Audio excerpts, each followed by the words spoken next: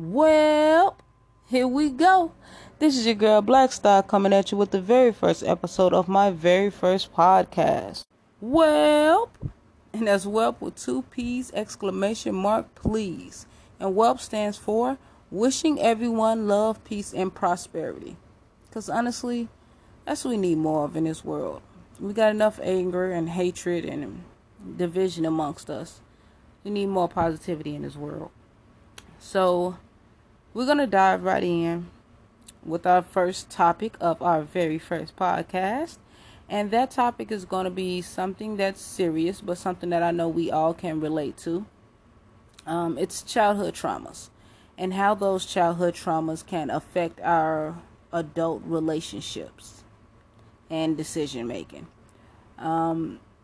So, of course, we all experience some type of trauma as a child or some type of traumatic experience in some way. As an adult, it may not seem traumatic, but as a kid, it definitely affects our behavior and our ability to interact with others. And my childhood trauma was emotional neglect. A bit of a backstory on me. I am one of 6 children, single parent household. I was raised in a household with 4 of my siblings. I was the middle child. And if you're a middle child, you know what that means. You already know that, I had to get in where I fit in with the attention seeking. I had to, try to find my way. And in most situations, I was my own best friend. That's just how it goes. There was no bad parenting on my mother's part. She did the best she could. Again, a single parent of 6. So she did the best she could. But she could not be there for every single moment. So that's where my lack of attention and emotional affection came from. The way that affected me as an adult was through my relationships. Because I was so emotionally neglected, I was so eager to find love and so desperate to be loved. I found myself accepting a lot of things that I shouldn't have, overlooking a lot of things that I shouldn't have. I overlooked people's behaviors because I saw little things in them that I thought, yeah, okay, this person could be something great if I take the time and, love them right and show them how much love I have in me and try to heal them from their traumas. I apologize. But in the end, it always left me with the short end of the stick because I gave more than I should have. I gave more than I had, honestly. I was trying to pour from an empty cup, as they say. And when you're doing that, you'll always be drained. And I didn't realize this until my adulthood. Well, literally until this year. I was giving myself to the wrong people. I should have been giving myself all of me. But instead, because I was still that lost child looking for somebody to just appreciate me, looking for somebody to just want me, looking for someone to love me and see me for who I am, I would open myself up to people who weren't looking for that, who were only looking for friends with benefits or just a friend or maybe just cuddy buddy. But yeah, I overlooked the negative qualities and honed in on the little good things. It would be, they're emotionally or verbally they're abusive, but they try.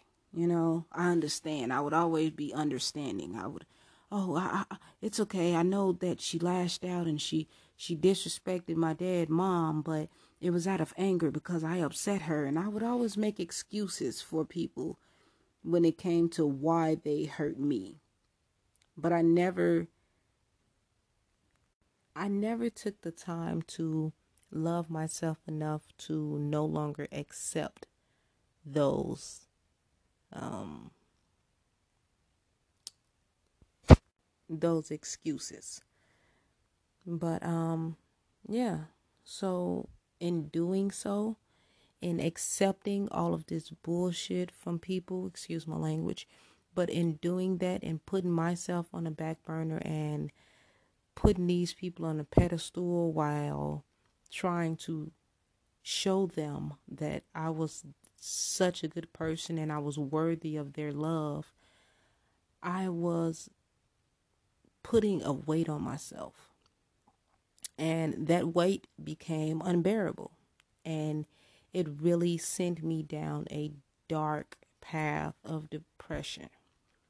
And within this depression, I tried to take my life multiple times. The last time was April of last year, 2019. I did a 72 hours hold in a psychiatric unit, but what they call a behavioral unit. And within those 72 hours, I met this amazing therapist who helped me to find ways to not only love myself, but acknowledge little things about myself that were amazing. She taught me to highlight my my beauty, taught me to love myself and appreciate the little things that I have. If no one else is going to love you, you need to learn to love yourself. And I know that might sound easy. Some people, it may sound impossible because it's like, oh, where are you getting this love from? The same place you're getting the love to put into other people. I stood in front of the mirror every day after I got out of that behavioral unit, and I talked to myself. I told myself I was beautiful. I told myself that I was worthy. I told myself that I was good enough. And it wasn't easy. It took a lot of tears, but I have not since then tried to take my life again. I'm proud of myself for that. I have not since then tried to pour from an empty cup. Since then, I am proud to say that I have been filling my own cup up. I have been pouring love and appreciation into myself because I am worthy. I am worth all the love that I give. And if the people that I've tried to love did not see that, that's their loss. So the only thing that I can honestly say, or the best advice that I can give from a person who has dealt with the struggle of not feeling worthy and the struggle of being in depression, the best advice that I can honestly give is look yourself in the mirror every single day until this becomes your normal attitude. Look yourself in the mirror every day and say those things that you want other people to say to you.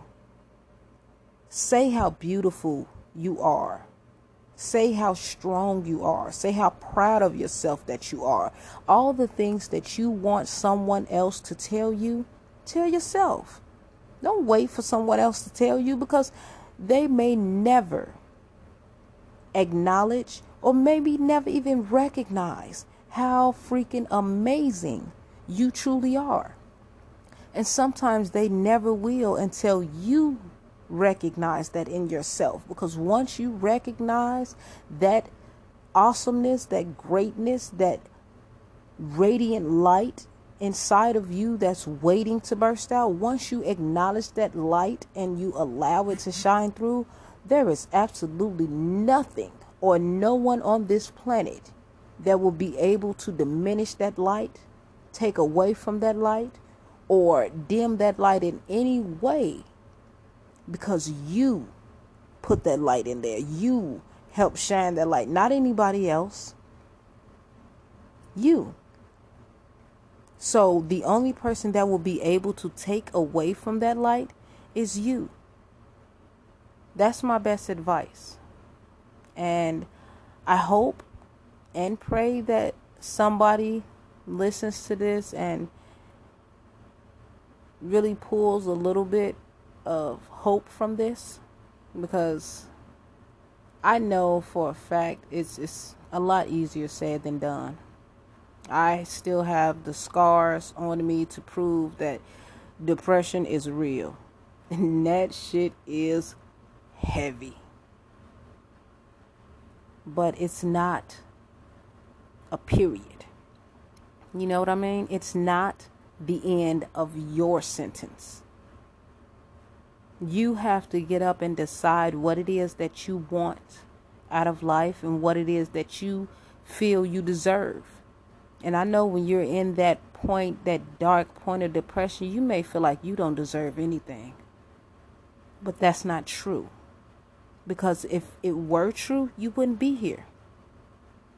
It's just a matter of you speaking it into existence, so to speak. Because nobody's going to respect you if you don't respect yourself. If you're walking around with your pants hanging off your butt and you're cursing and you're disrespecting your mom, how can you look at the next person and say, call me a king?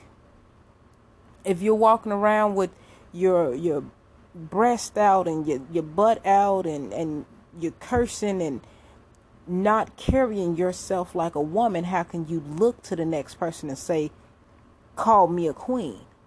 You cannot expect someone to see something in you that you don't even recognize in yourself. Take personal time to love you. Because if 2020 has not taught us anything else, it has taught us that we are all we have at the end of the day. We can't rely on the love, attention, affection, or energy from anybody else to get us through our own traumas and our own dark paths, our own dark moments. It's us. God is in us, our light, whatever it is that you believe in, universe, Buddha, God, Jesus, whatever your higher power is, whatever your belief system is, call on that. Use that. That's the only crutch that you need. And you'll be able to get through this. So, this is the end of our very first podcast. Hopefully I didn't get too heavy on you guys. But let's finish this off the right way.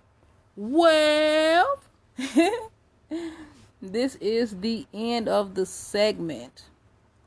And in the famous words of Miss Tabitha Brown, have yourself a good day. And if you can't have a good day, don't go messing up nobody else's. Peace, love, and prosperity, you guys.